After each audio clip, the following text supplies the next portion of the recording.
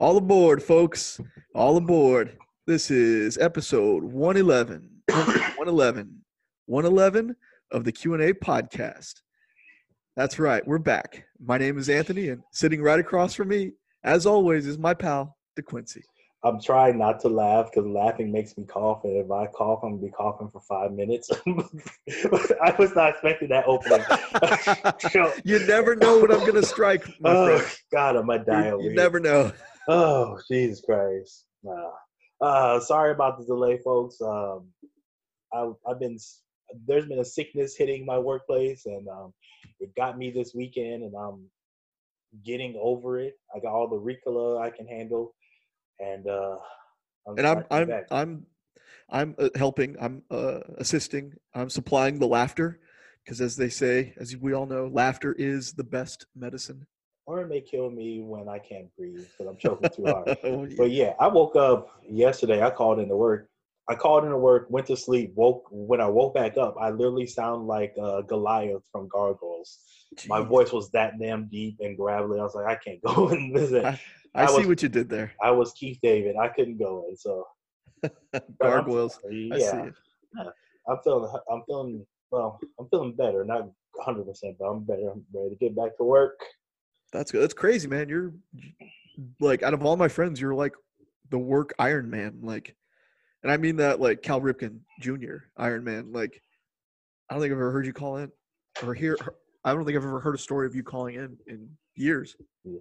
Which is weird because I'm always I'm the guy on Twitter that's like, yeah, if you're sick or you need to take a mental day, you need a vacation, you use those damn hours because your job don't care about you. And then I go to my job day in, day out, and I'm like currently I have like over 100 sick hours and 40 hours of vacation time. Dang. Yeah. I was like, oh, should I call in? Oh, I'm not really feeling it. I'm calling in. Yeah, I'm always telling people, yeah, use that time while you got it. Then I've hoarded all this time. Although it wasn't because I wanted to. It's because like if you don't use all your sick time in a calendar year, they double it. So I checked my check one time, and usually you get like 2 or 3 hours of sick time per check, and my check had like 38 hours of sick time on it. Jeez. And so I have 109 hours now. Man, maybe they're that's after the 8 I used on right. Tuesdays. Maybe they put something in your coffee because they're like, man, this guy's got to start using his hours. Yeah. Yes. Your sick hours going forever. Your vacation hours are capped, unfortunately. Yeah. But they're not capped until you hit like 140 hours. So I have some time. Gotcha. Nice. Yeah, my job has some benefits. Yeah. Heck yeah.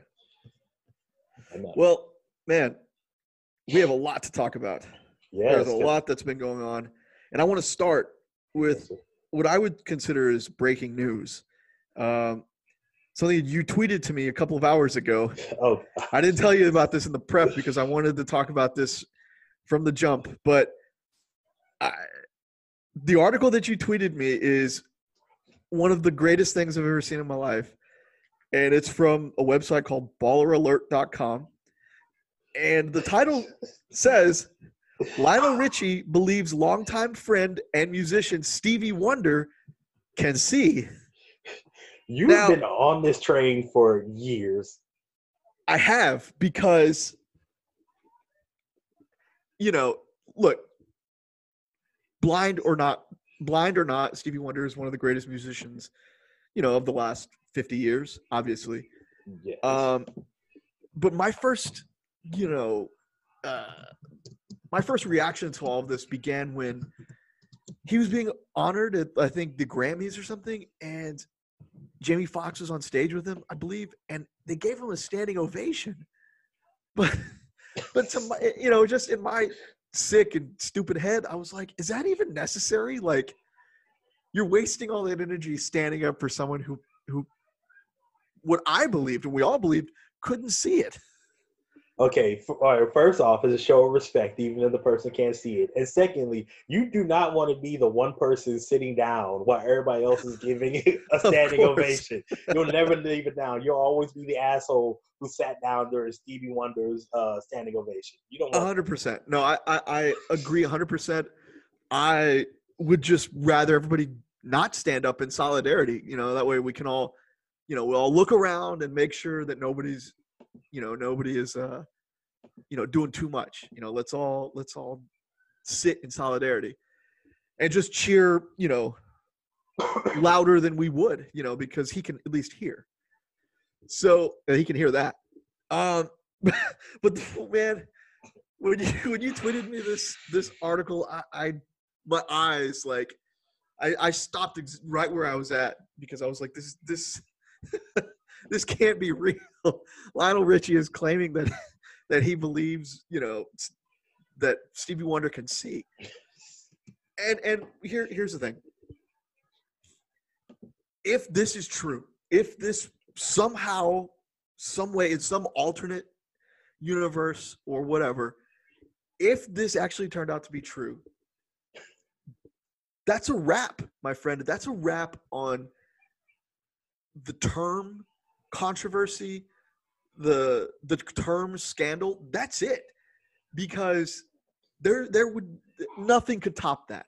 And I tweeted you that nothing could top that, because for one of the biggest stars in music to go an entire career, an entire lifetime, a 50+ year career, 60, maybe 70 years, living in total. That's it. I mean, to have everybody convinced that he can't see that, I mean, no, there would be no story, no scandal, no controversy bigger than that ever. That would top Area 51. That would top JFK. That would top, a lot of other things. I feel like the second I sent you that story, you just went, aha, and pointing at your phone like, I knew it. And like Lionel Richie, it's weird. Like, he has a lot to lose by making a claim like this. So for him to make the claim, without without sincerity, is a huge risk. So maybe he's onto something. I don't know. Like, who knows? Like, he told, according to this article, he was on the Kelly Clarkson show, which I didn't even know she had a show. Me neither. And the article quotes Lionel Richie as saying, "I'm going to tell you something. I've been spending my whole life with him thinking he can see. I know he can see." The American Idol judge, age 70, said on the Kelly Clarkson show on Wednesday, December 11th.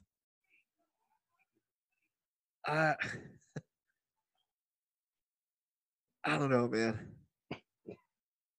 So Stevie Wonder's 70, Lionel Richie is 69. All I'm gonna say is, if Lionel Richie just disappears tomorrow, we know who to send the police to. Oh, of course. Because Stevie got them shooters. Stevie got them hitters.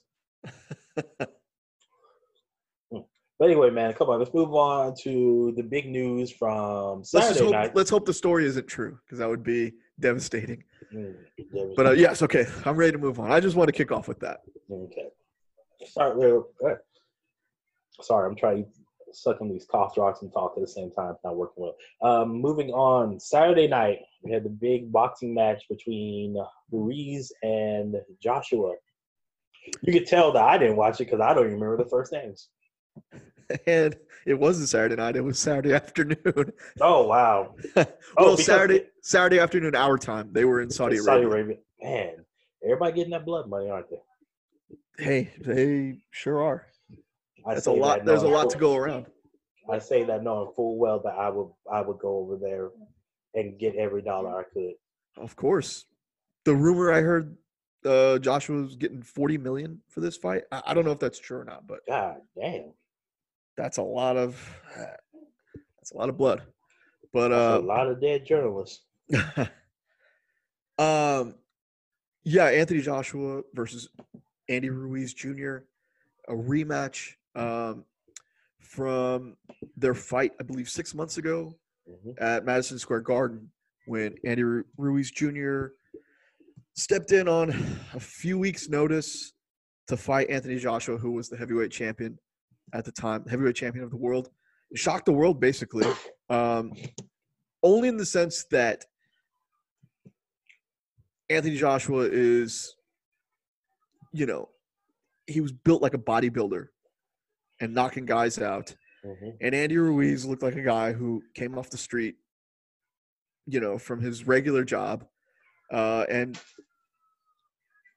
just somehow put together one of the greatest game plans of all time. It wasn't that first fight, you know, at the time it wasn't a fluke because Ruiz outboxed him.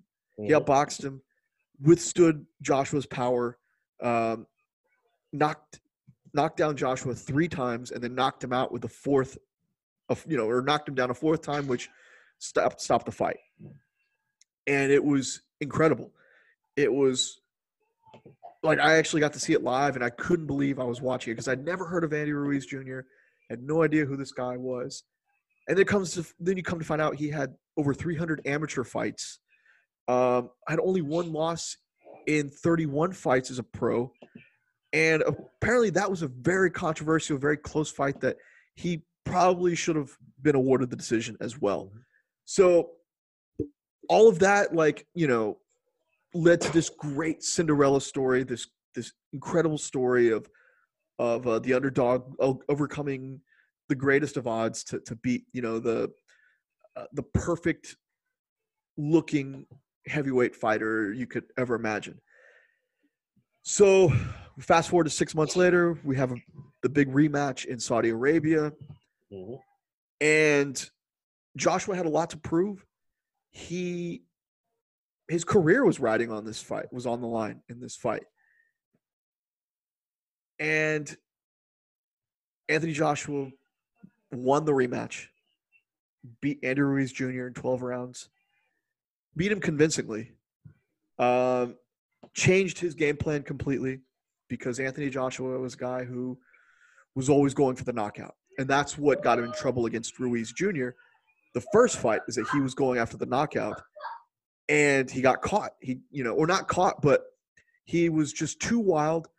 Ruiz knew how to withstand the barrage, knew how to work inside, work the body beautifully, and was able to set him up for a knockdown or multiple knockdowns. And in this fight, Joshua changed the game plan. He boxed him. He outboxed him, worked him on the outside, jabbed the hell out of him all night. And it was disappointing, not that Joshua won, because if you're gonna change your game plan, like they always say, you know, the key to boxing, you know, it's what Floyd Mayweather has made a career out of. It's hitting while not getting hit. I feel like that's the key to life and continue. Right. You do as much as you can not to get hit, not to get hurt. And Anthony Joshua went that direction for this fight. Andy Ruiz Jr. came in as the champion, came in as the underdog, because I think a lot of people were, especially casual fans who don't understand boxing, were still convinced that it was a fluke. And in many ways, they were justified. But at the same time, it was disappointing in the sense that Ruiz just didn't come prepared. He was 15 pounds heavier than. Go ahead. I'm sorry. It reminds me of Buster Douglas. Yes. Beating Tyson and then getting overconfident and resting on his laurels and never hitting that high again. Right. Now, I'm not saying that Ruiz can never win a championship again. I'm just saying that, you know, you can't come into a match 15 pounds overweight. It's not gonna work. He came in at 283 pounds, which is insane. Joshua came in 10 pounds lighter than his fight. Their first fight, he came in at 236, I believe. And yeah, it was classic boxing. You know, it was, and not in a good way. It was the story of the guy who came out of nowhere, the guy who nobody gave a chance, wins the heavyweight title, wins the big fight, wins the biggest fight of his career, and it goes straight to his head as soon as they put the belts around his waist. Mm-hmm. And that's what happened. Ruiz, again, came in 15 pounds heavier than his first fight. The first thing he did was bought himself a brand new Rolls Royce, and look, do what you want with your money, enjoy life, enjoy your money. But when you do that, as soon as you win the title, that's a clear indication that it's starting to get to your head. You're looking, you're looking beyond boxing at this point. It's all about flexing, essentially. He was partying a lot, from what I understand. Eating a lot of tacos and drinking a lot of tequila. That reminds me of my favorite quote from Andy Ruiz. Quote, "I gained too much weight. For God's sake, they gave me an endless supply of Snickers. What the hell is that about?" I mean, there you go. I mean, the fact athletes should be the most disciplined people on the planet. You get paid a lot of money to be in shape, to do, or to display physical skills that the majority of people can't do. And, the guy made the rounds. He made the media circuit, doing podcasts and interviews and going to fights and doing all this stuff. Things that you should do when you're on top. You should be meeting Mike Tyson, and you should be, going to big fights and stuff like that. But when that fight got signed, he should have put it all aside, say, that'll be there when I'm done with this, and got back in the gym properly, trained the way he trained for the first fight. And, we might be having a different discussion about the end of Anthony Joshua's legacy or his career. But instead he ate Snickers and bought cars, which, you know what, I can't hate, because that's what I do if I was rich. I can't either, but it's a classic boxing tale. It kind of it never fails with guys like that. And it's a bummer, but we'll see. Maybe they do a third, a trilogy fight. Maybe he gets into shape, and maybe that will culminate in a war. Maybe they won't take each other lightly for this third fight, and you've got two warriors in there going at it. Who knows? I will say this though: if Anthony Joshua thinks he's going to beat Deontay Wilder or Tyson Fury, even, I think he's sorely mistaken. I think Deontay Wilder is the most devastating heavyweight we've ever seen. The guy knocks people out viciously. Yes, because right after the championship match ended, I text you, does he have a chance against either Wilder or Fury? And your response was just, nope. No, I don't think he has a chance against either. He gets knocked out by Wilder, who Wilder's last fight, he fought Luis Ortiz. He knocked out Ortiz with a straight right hand that connected on Ortiz's forehead. He didn't hit him in the jaw. He hit him in the forehead, and he knocked him out. I've never seen that. That rarely happens in boxing, in fights. You get knocked out because you take a shot to the jaw. He got hit in the top of the forehead and was out. Just like that. I mean, just dropped him. Fury boxes the hell out of Joshua because Fury is bigger than Anthony Joshua in the sense that he's 6'7", I think, 6'8", something like that. He's over 6'6". He's a giant. Anthony Joshua was 6'5" or 6'6" as well, but he's bigger than Joshua. Tyson Fury is, and he moves around. He moves around like a guy 100 or 75 pounds less than him. He moves around like a welterweight. Tyson is listed at 6'9". Yeah. I mean, they were saying, during the Joshua Ruiz fight, talking about or saying he was floating like a butterfly and stinging like a bee. No, the closest that we have to that these days, because nobody can do what Muhammad Ali did. Nobody will ever do what he did in the ring.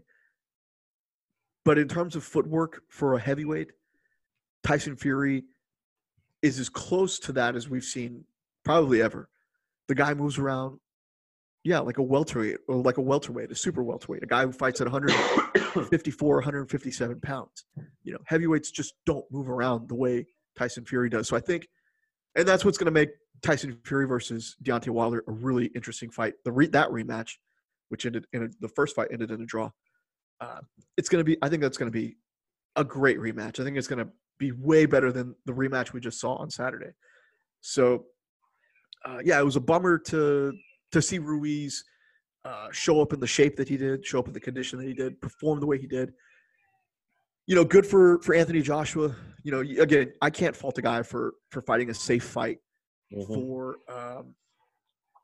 doing what he needed to do to win. Even though, as fans, we want to see guys beat the hell out of each other. It's a primal instinct. When you see two men or two women in the middle of a ring, in the middle of a cage, you want to see them rip each other apart, And we didn't see that. And that's fine. But, try to be rational about it, that's fine too. Like, because he got the win, ultimately, and that's what matters to him. So that was Saturday. That was kind of, what I did was watch that fight and kind of, go over that a little bit, analyze that a little more than I would like a football game. Oh God. That was Saturday. Sunday, we saw another ass kicking. Well, no, we saw an actual ass kicking, which we didn't see on Saturday. The Texans, a week after beating the Patriots on Sunday Night Football on national television, Sunday afternoon, they lost to the Denver Broncos, 38 to what, 20? 24, and 24. It wasn't even that close. It was 31-3 at halftime. It was 21-0 by the time I started watching, because I was with my son, and I'm doing the dad things, and I turn on the game and it's 21-0 and not in our favor. I'm like, what the hell's going on? And I talked to my dad about this. I talked to some friends about this, because they were all asking me, oh, who are we playing this weekend? And so we're playing Denver. And I said, here's the thing about Denver. They stink this year, but you cannot overlook a team like that. You can't, because those are the teams that are out looking to play spoiler, to prove the critics wrong, to prove the fans wrong. And playing for their next contract, whether it be for the Broncos or another team. Exactly. And for us to show up the way we did it's really, well, okay, I'm going to calm down. It's typical Texans. Yes. Trey Wingo had a tweet that was basically the Texans losing to the Broncos after beating the Patriots is so on brand. And I was like, yeah, you're right. Yeah. It never fails with this team. And yeah, I mean, it's, you take two steps forward and you take one step back, and that's how you wind up with a first-round exit in the playoffs and the 20th pick in the next NFL draft, which we don't even have. Yeah, that's right. That goes to Miami for the Tunsil trade, who had another mistake-filled day today, Sunday. 3 false start penalties. It's like, at some point, like, I played offensive line in school. If you can't hear the snap count, at some point you just need to turn and look at the ball. Right. Like, it don't make no sense to keep making that same mistake over and over again, especially at home. False starts should not happen at home when the crowd is losing, cheering. Let me tell you, the fans had nothing to cheer about on that game. Jeez. Nothing at all. They made Drew Lock look like the second coming of John Elway. Kareem Jackson had the game of his life. Oh, against his former team. And really, the Texans didn't start playing until the second half, and by then it was already over. Yeah. They got booed to hell heading into halftime, which they richly deserved. Of course. And of course, they have the Bill O'Brien comes talk to the media on Monday, and it's the same old spill. It starts with me. It's my fault.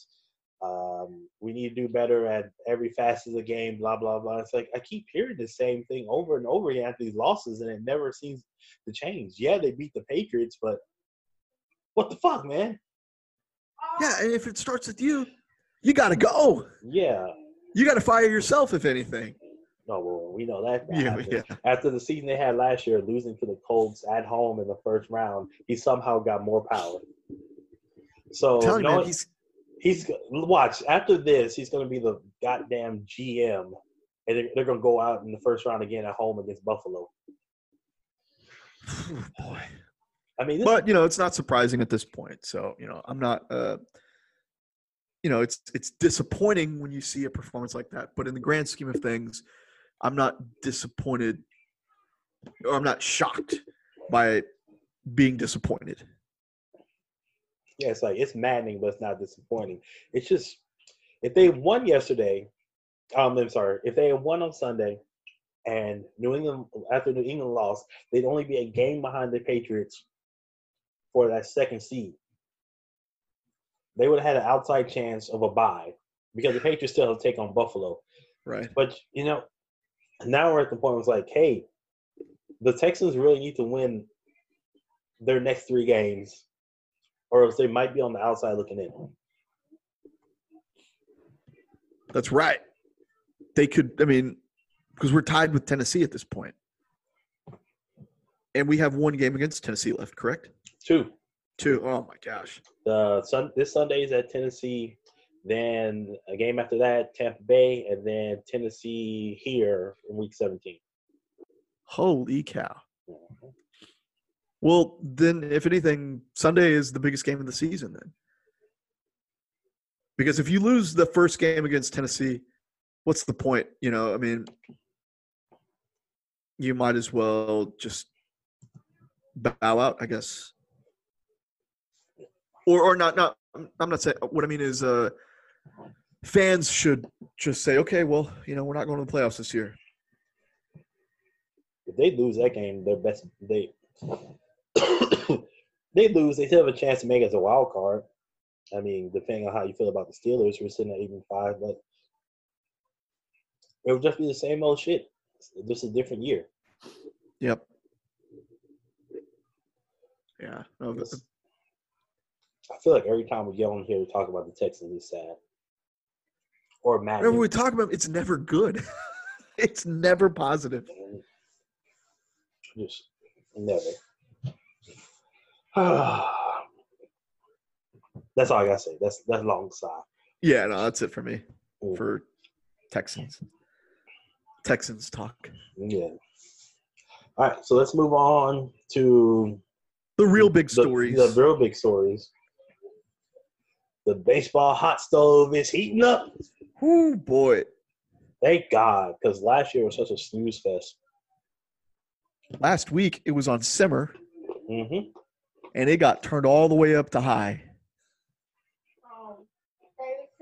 Yep. Yes, it was. Oh, what's up? There's one book with the keys. No, I have not. Okay. Go check in your room. Or go check in the bedroom. Sorry, my son's looking for his Lego notebook. Oh, my own notebook. Wait, are you talking to Anthony? Yeah, I'm talking to Anthony. Oh. Hi, Anthony. He says hello. Hey, buddy. Anthony says hi. Hi, Anthony. I don't know where your book is, but we'll find it, okay? Okay. I love you. Oh, it's right here. Oh, you found it? Awesome. Here you go. There you go. There was just right there. Love you, buddy. Uh-huh. All right, I'm leaving Good that answer. I'm leaving that in. All right, back to baseball. Oh, I'm sorry. Where were you? You talking about how the I was simmering last week? They had it on simmer, and then they turned it all the way up to high. You can cut that part out because I said it in the beginning, but it's okay. No. Eric, we leave it all in. Okay. Yeah, man. Like, so Zach Wheeler signed, was it last week with the Phillies? Yes, So he left the New York Mets, signed with the Phillies for 5 years, 118 million. Is that correct? that is correct. Yes. It's a big signing for the Phillies. Obviously, yeah. you know, it's a nice commitment to a nice pitcher, you know, who has pitched in the NL East his whole career, and I think is good enough to, you know, he's obviously the top of the rotation. You know, he's your top guy going into next year. Yes.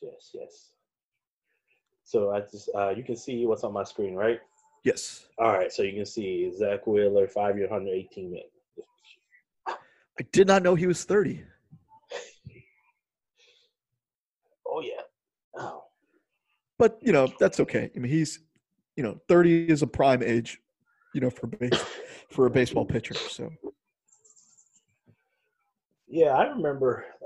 The biggest thing I remember with Zach Wheeler is when the Giants traded him to the Mets in order to get Carlos Beltran for yeah, one of their runs, their postseason runs. I don't remember. I don't think they won. It's one of those even years where they couldn't pull it together. correct. Or did they have odd years? No, it was the odd year they could get it done. Okay.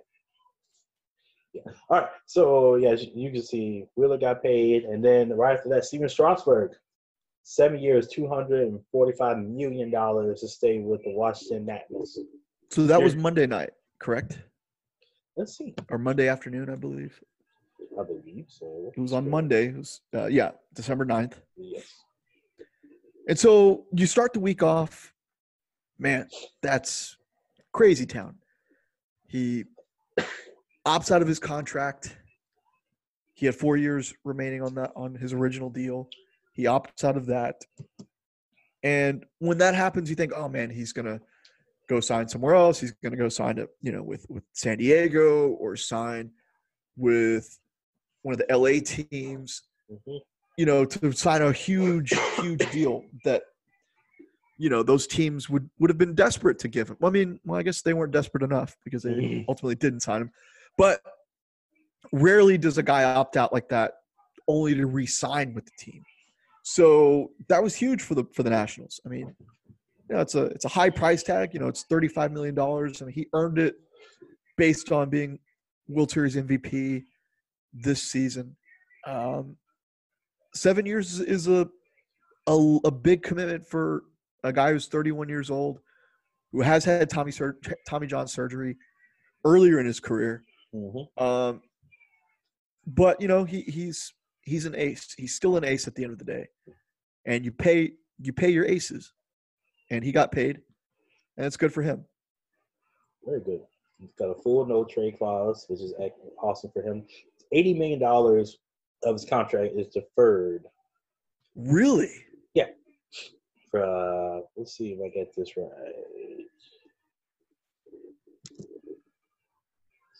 Nobody's talking about that.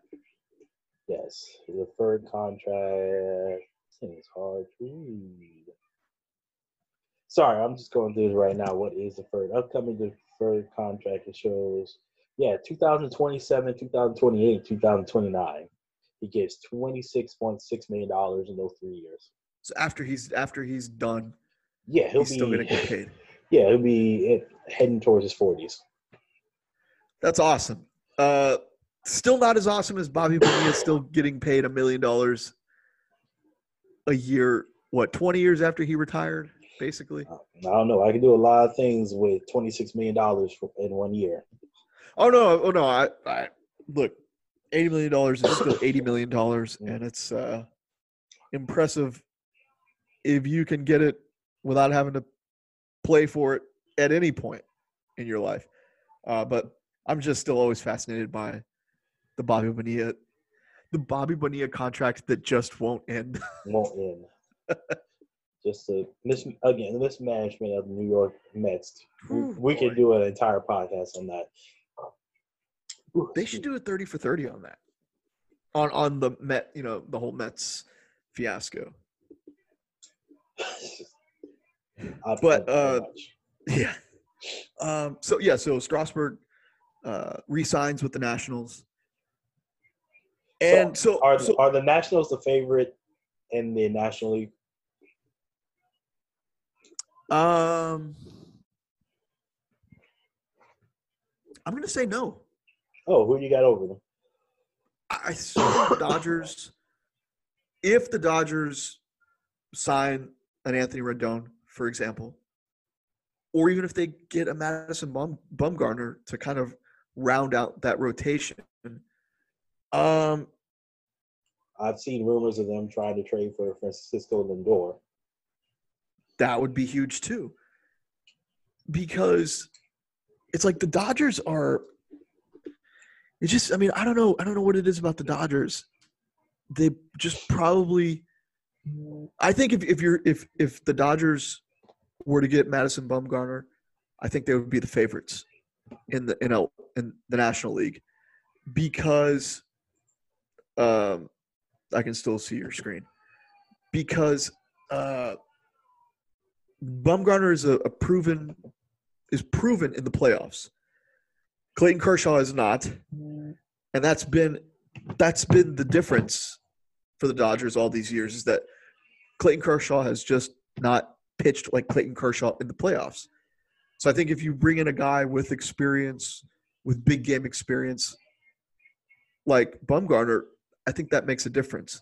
The Nationals, yeah, they had a great run, a sensational run after, that awful start of, of the 2019 season, where they were way under 500 after the first 2 months, and nobody thought they had a chance. But, again, because of that, because they were at that deficit, they didn't make the playoffs, or they didn't win the division. They were a wild card team. Mm-hmm. And I think the Dodgers are still more equipped to win if they just add that one extra piece. And the Nationals are probably losing Anthony Rendon, which is going to make it,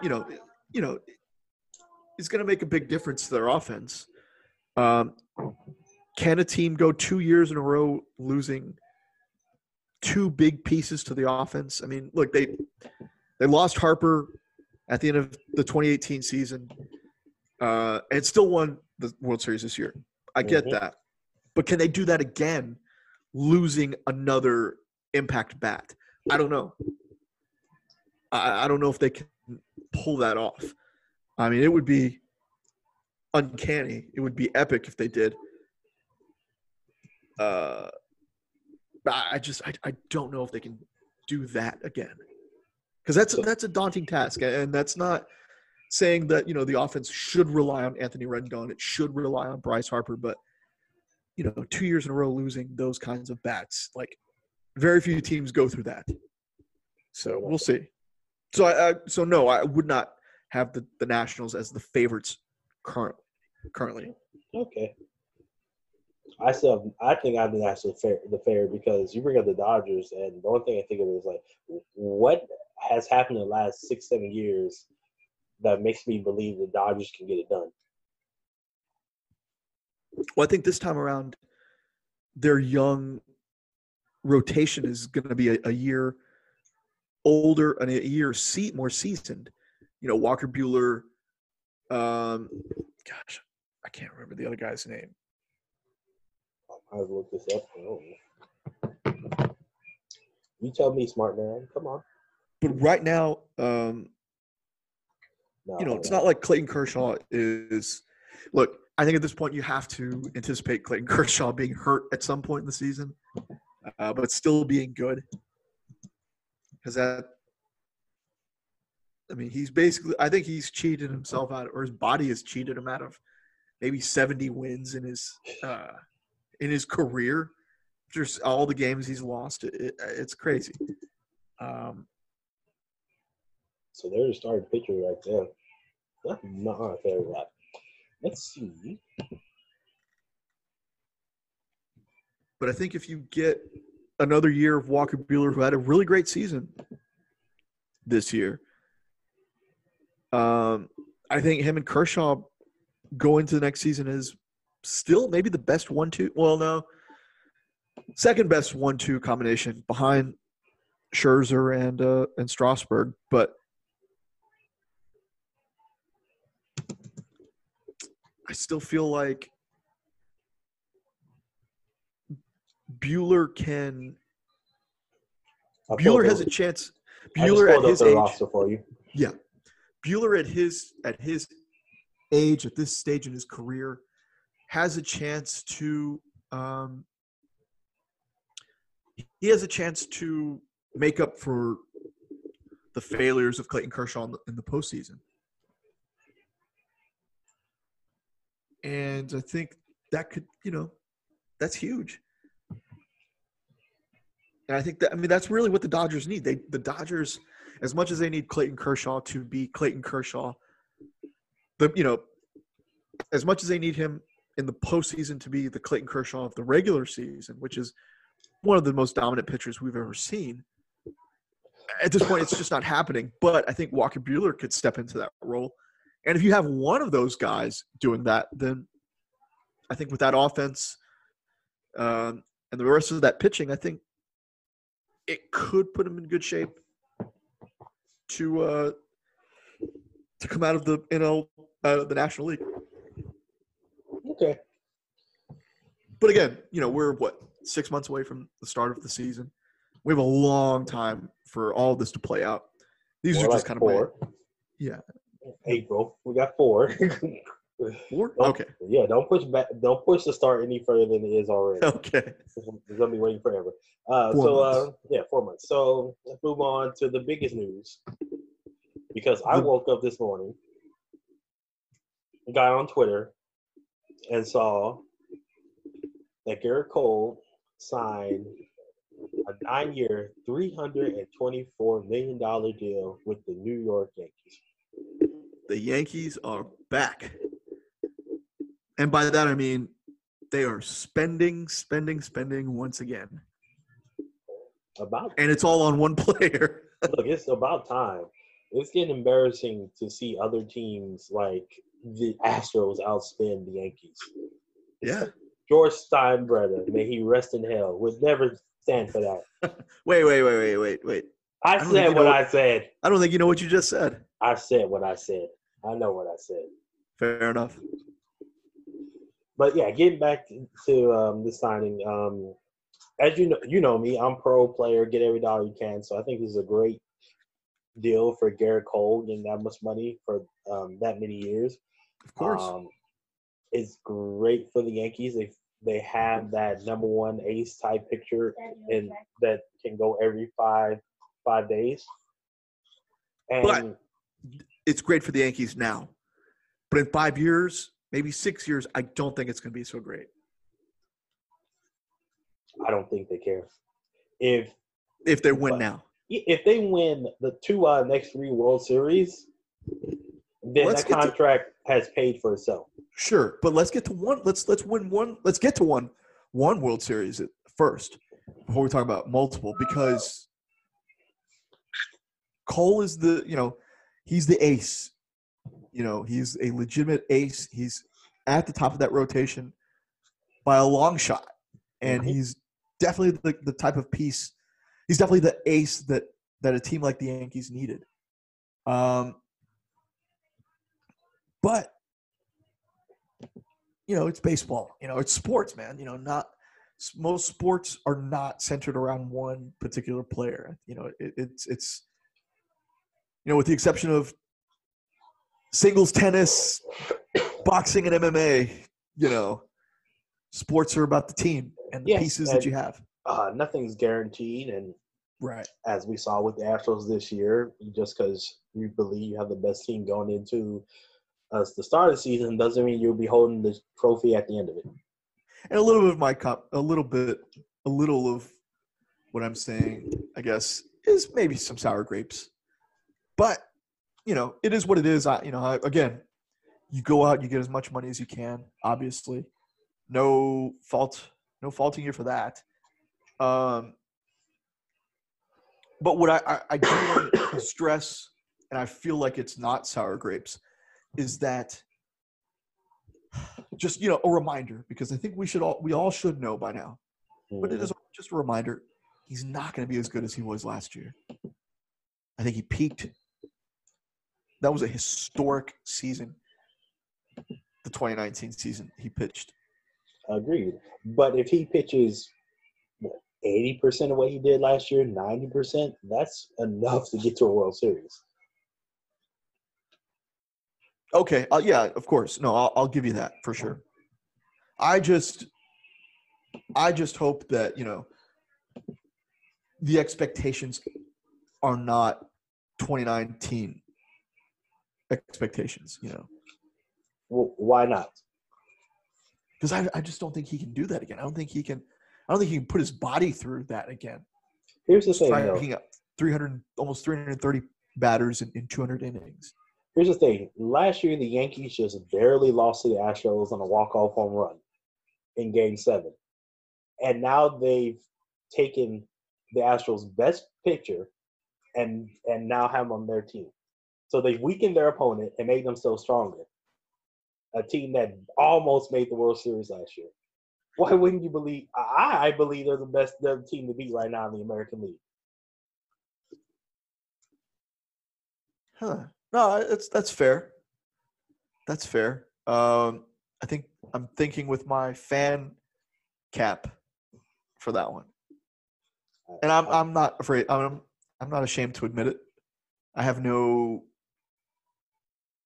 real legitimate reason to doubt you, just other than I still think my team is, or the Astros are better. But I mean, it makes sense. You're obviously making sense that the best pitcher from this team jumping over, it makes sense. It's not like the Astros went out and swept them in 4 games last year, and so you're like, well, Cole's going to make a little bit of difference. No, that game came down to the wire. It came down to an Altuve walk-off home run in the, what was it, 9th, 10th inning? I can't even remember if it's so long. Yeah, the 10th inning. So it wasn't like the Yankees were that far away last year, and they went out and added the best player the best pitcher on the market. Right. To anchor the lineup. Yeah, no, I can see, I see what you're saying. I do. And thinking about it more, I think what it is, it's scary to think about the Yankees, because not only are they getting Garrett Cole, but they're probably getting a healthy Giancarlo Stanton this upcoming year, who was decimated by injuries. That whole team was decimated by injuries during the regular season. And the idea of a fully healthy Giancarlo Stanton back in that lineup, backing up a pitcher like Garrett Cole, I guess, it's no surprise that they would be considered the favorites. The only issue I'd have right now, and it's a small issue that can be fixed with a backup catcher, but Gary Sanchez trying to stop those cold curveballs in the dirt. Oh boy, I doubt he'll be catching him during the season. Yeah, that's the only minor issue I see. Just but Yankees it was bad. It was bad watching that during the ALCS. Yeah, but the Yankees can find someone, some backup catcher to play 40, 50 games and, take a match from Gary Sanchez or in those. I know who they could go get. Who? Cole's catcher this season. Oh, was it Maldonado or Chirinos? Sure, either one. They're both free agents. They're both free agents. Either one of those you could go get. And especially if Garrett Cole were to request them, hey, that's my guy. I need you to go get my guy. Okay, we're going to get your guy. And they could get him. And it would make perfect sense to have either one of those guys as a backup. Yeah. Yeah, I feel comfortable saying that next World Series, the American League champion is either coming out of the West or the East. It's either going. I think it's either going to be the Astros, the Yankees, or the Red Sox. That much I definitely agree. I think it'll, look, the Astros lost Garrett Cole, but they're not. I mean, it's not like they're yesterday's tomatoes. They're not gonna make the playoffs. They're not going to miss the playoffs. Is what I'm trying to say. They should win that division. We're looking at, you're looking at Lance McCullers coming back healthy.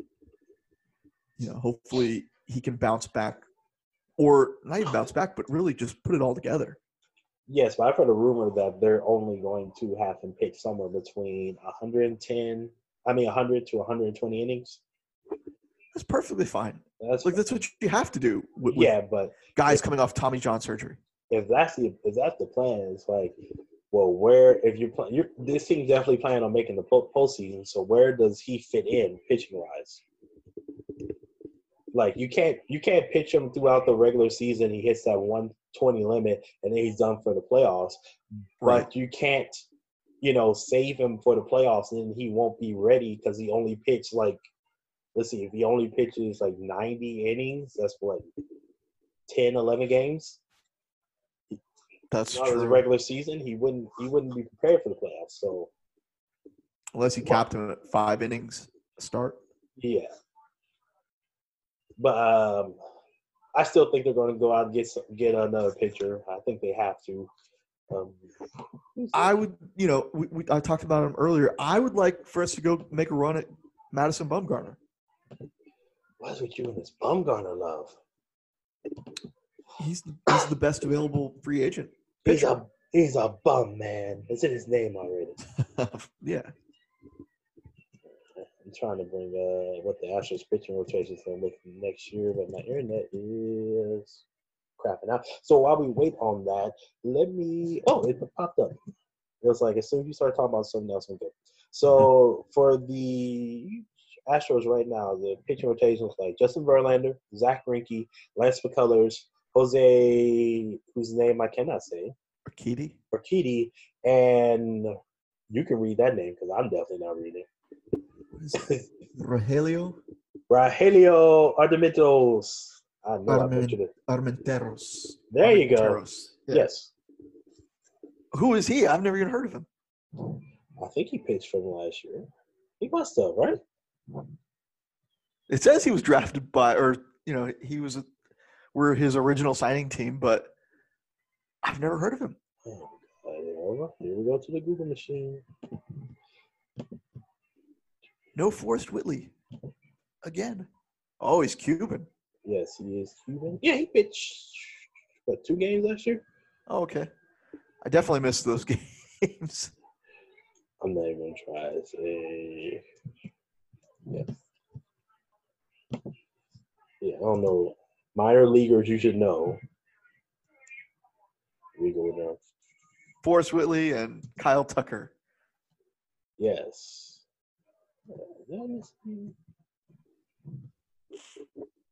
Francis Marquez. He had Tommy John surgery last year, did he not? I believe he did. Okay, so maybe so. But okay, going back to what I was saying earlier about pitching.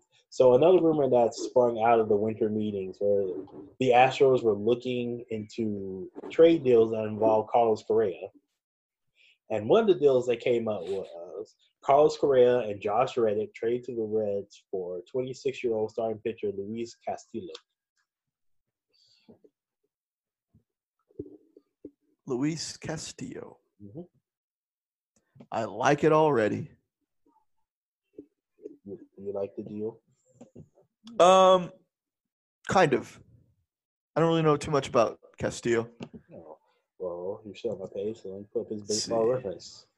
Last year he was an all-star, went 15-8, much as that matters. 190 innings pitched. What is the ERA? 3.4. Thanks. 226 strikeouts. in 190 innings. Yeah, ERA plus 133, which means he was 33% better than the average pitcher. And I believe 1.14 WHIP. Yes.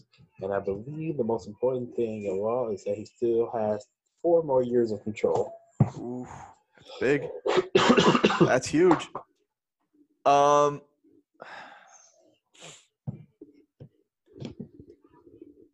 I like it because it saves some money for some other things. And Okay. at this point, for this team at least, the Reddick contract is an albatross. Only in the sense that it's like $13 million, but for a guy who didn't show up in the postseason, didn't really show up in the regular season, who you overpaid to get for those first 2 years of the contract, essentially. You know, it was fun in 2017 when he brought the woo chant to the team. You know, it was part of the culture that, you know, got this team going. Mm-hmm. But he's not getting any younger, and it's money you could save to spend elsewhere. And that elsewhere could be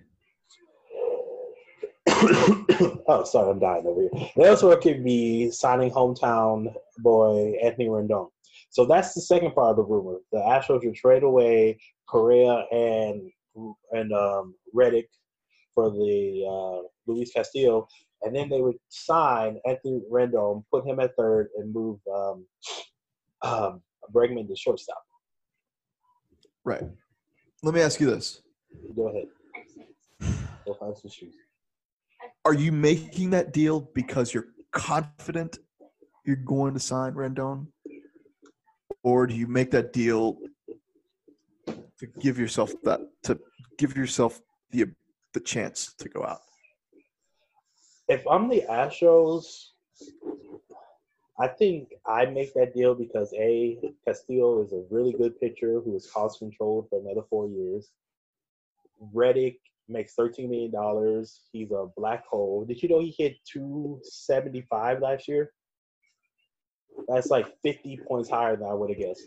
And also, continue my point, he also blocks Tucker in right field. Right. Correct. Which is huge. You know. And last thing, if I'm the Astros, I don't know what I'm getting out of Carlos Correa. We talked. He went into last year completely. He went with a new training regimen that was going to be easier on his back, and he still managed to hurt his back, to mess his back up. He broke a rib during a massage. It's like at some point you're past unlucky and you're just injury prone. And I don't like have just people having back problems. Period. I don't like people under 25 having back problems. It seems like something that just continues on and on, where he's never going to be the guy who plays 150 or 160 games. It's always going to be he's going to give you A+ for 100 games, C- for another 20 games that he's recovering from injury, and then a 0 for every other game he misses. And would you rather have that situation, or would you rather have, let's say, and they get Anthony Rendon at third base, and he gives you a B effort for B production, B+ for 160 games. It's a tough pill for fans to swallow, for fans to accept. I just want to point out one thing. I never thought I would say Anthony Rendon would be healthier than anybody, considering all the injuries he had at Rice coming into the draft. And right. I just listened to me from 8 years ago. It's like, what the hell are you talking about? That's what I was thinking too. It's like you're giving up one injury-prone player to go out and get essentially a much more expensive injury-prone player. And look, everything you laid out, it's something that just fans, I feel like, overlook too much, or they don't want to admit it. But that's kind of where we're at with Carlos Correa. He has all the potential in the world, worthy of being that number one overall pick back in 2012, I believe, 2012. But, he's injury prone. He is, really, that's really all that matters, is that he's injury prone. I think fans are too much. Here's the thing. This is how I kind of look at everything. I feel like the fans are too invested in the idea of this core group of players that we want to have around to be buddies, to be best friends, to be, members of Club Astros or whatever they called it back in 2017. The guys that make the HEB commercials together. It's not just Jose Altuve making the HEB commercials. It's Jose Altuve, Alex Bregman, George Springer, Carlos Correa, all four of those guys making those commercials together, building that camaraderie or having that bond together, making money together, winning ball games together. And I feel like there's too many fans out there that just don't want to admit that Correa, he's just going to be injury prone at this point, and it's not going to get any better. And you're right. He's going to give you 100 crazy good games, close to 30 home runs by 100 games, and then drop off for the remaining 62 games. Yeah, some. Or not even be there. And that's what happened last year. It was like he was on the MVP level, and then all of a sudden you get to alert your phone he's going to be out because he broke a rib. It's like, oh, fucking course. Yeah. And to go back to your point where you're talking about all these guys not getting along, I'm like, of course not everyone's going to get along. It's a job. Everyone who listens to this right now, they can think of one person at their job that they can't stand. No, I'm not saying – I'm saying that I think what I'm saying is the fans are too invested in the fact that these guys are so close together. Oh, okay. Yeah, obviously you want a core group of players. You want your core – everybody wants their core four that like the Yankees had, during those World Series years. Everybody wants that.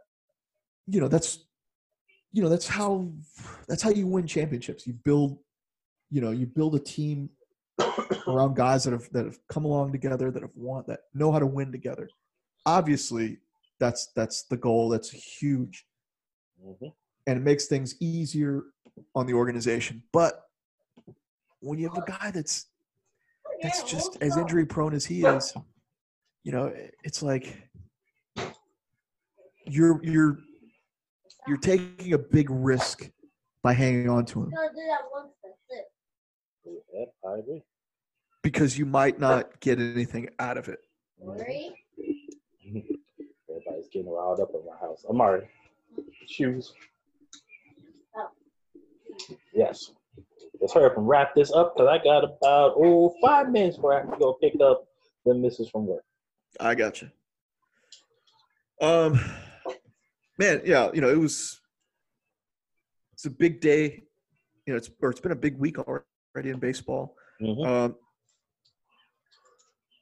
As much as I like to talk about those signings, at the end of the day, I'm always more not concerned, but more interested in what.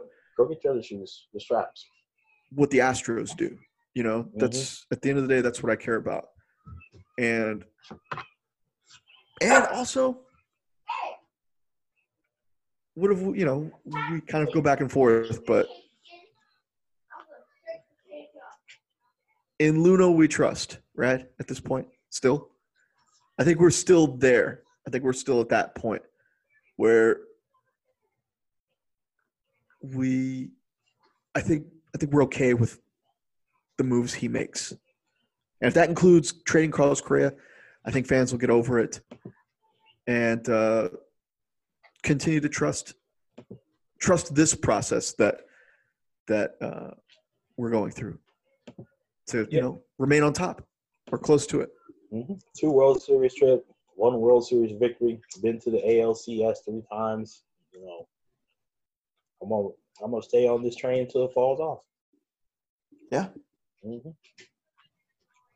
It might fall off when this cheating scandal finally comes to light, but I'll stay into that. All right, innocent until proven guilty. Exactly. I'm innocent. All right, man. That's all I got because I got to head on out. Anything quick you want to say? Oh, give your socials. Instagram at NOTELRIC. All right. And I have an Instagram, but I'm not giving it out because I don't put pictures on that often. My Twitter is Quinn _288. That's QUIN _288. Great follow. Decent. I like to keep the expectations down. That way, when they come in and they see all the greatness, I see. Stop. I'm like Keith Lee. Once they see it, they bask in my glory. Oh, that's what it's all about. Speaking of which, this triple threat match is about to start. It sucks I'm at the lead, but that's what it is. All right. So thank you guys for listening. Nothing else I can think of right now. Leave a comment. Yeah, get on my Twitter, his Instagram. Leave a comment. Tell us what you would like us talk about. I have not 1 but 2 big plans for 2020 that are probably going to hopefully change the way we do things around here. But let's let it go.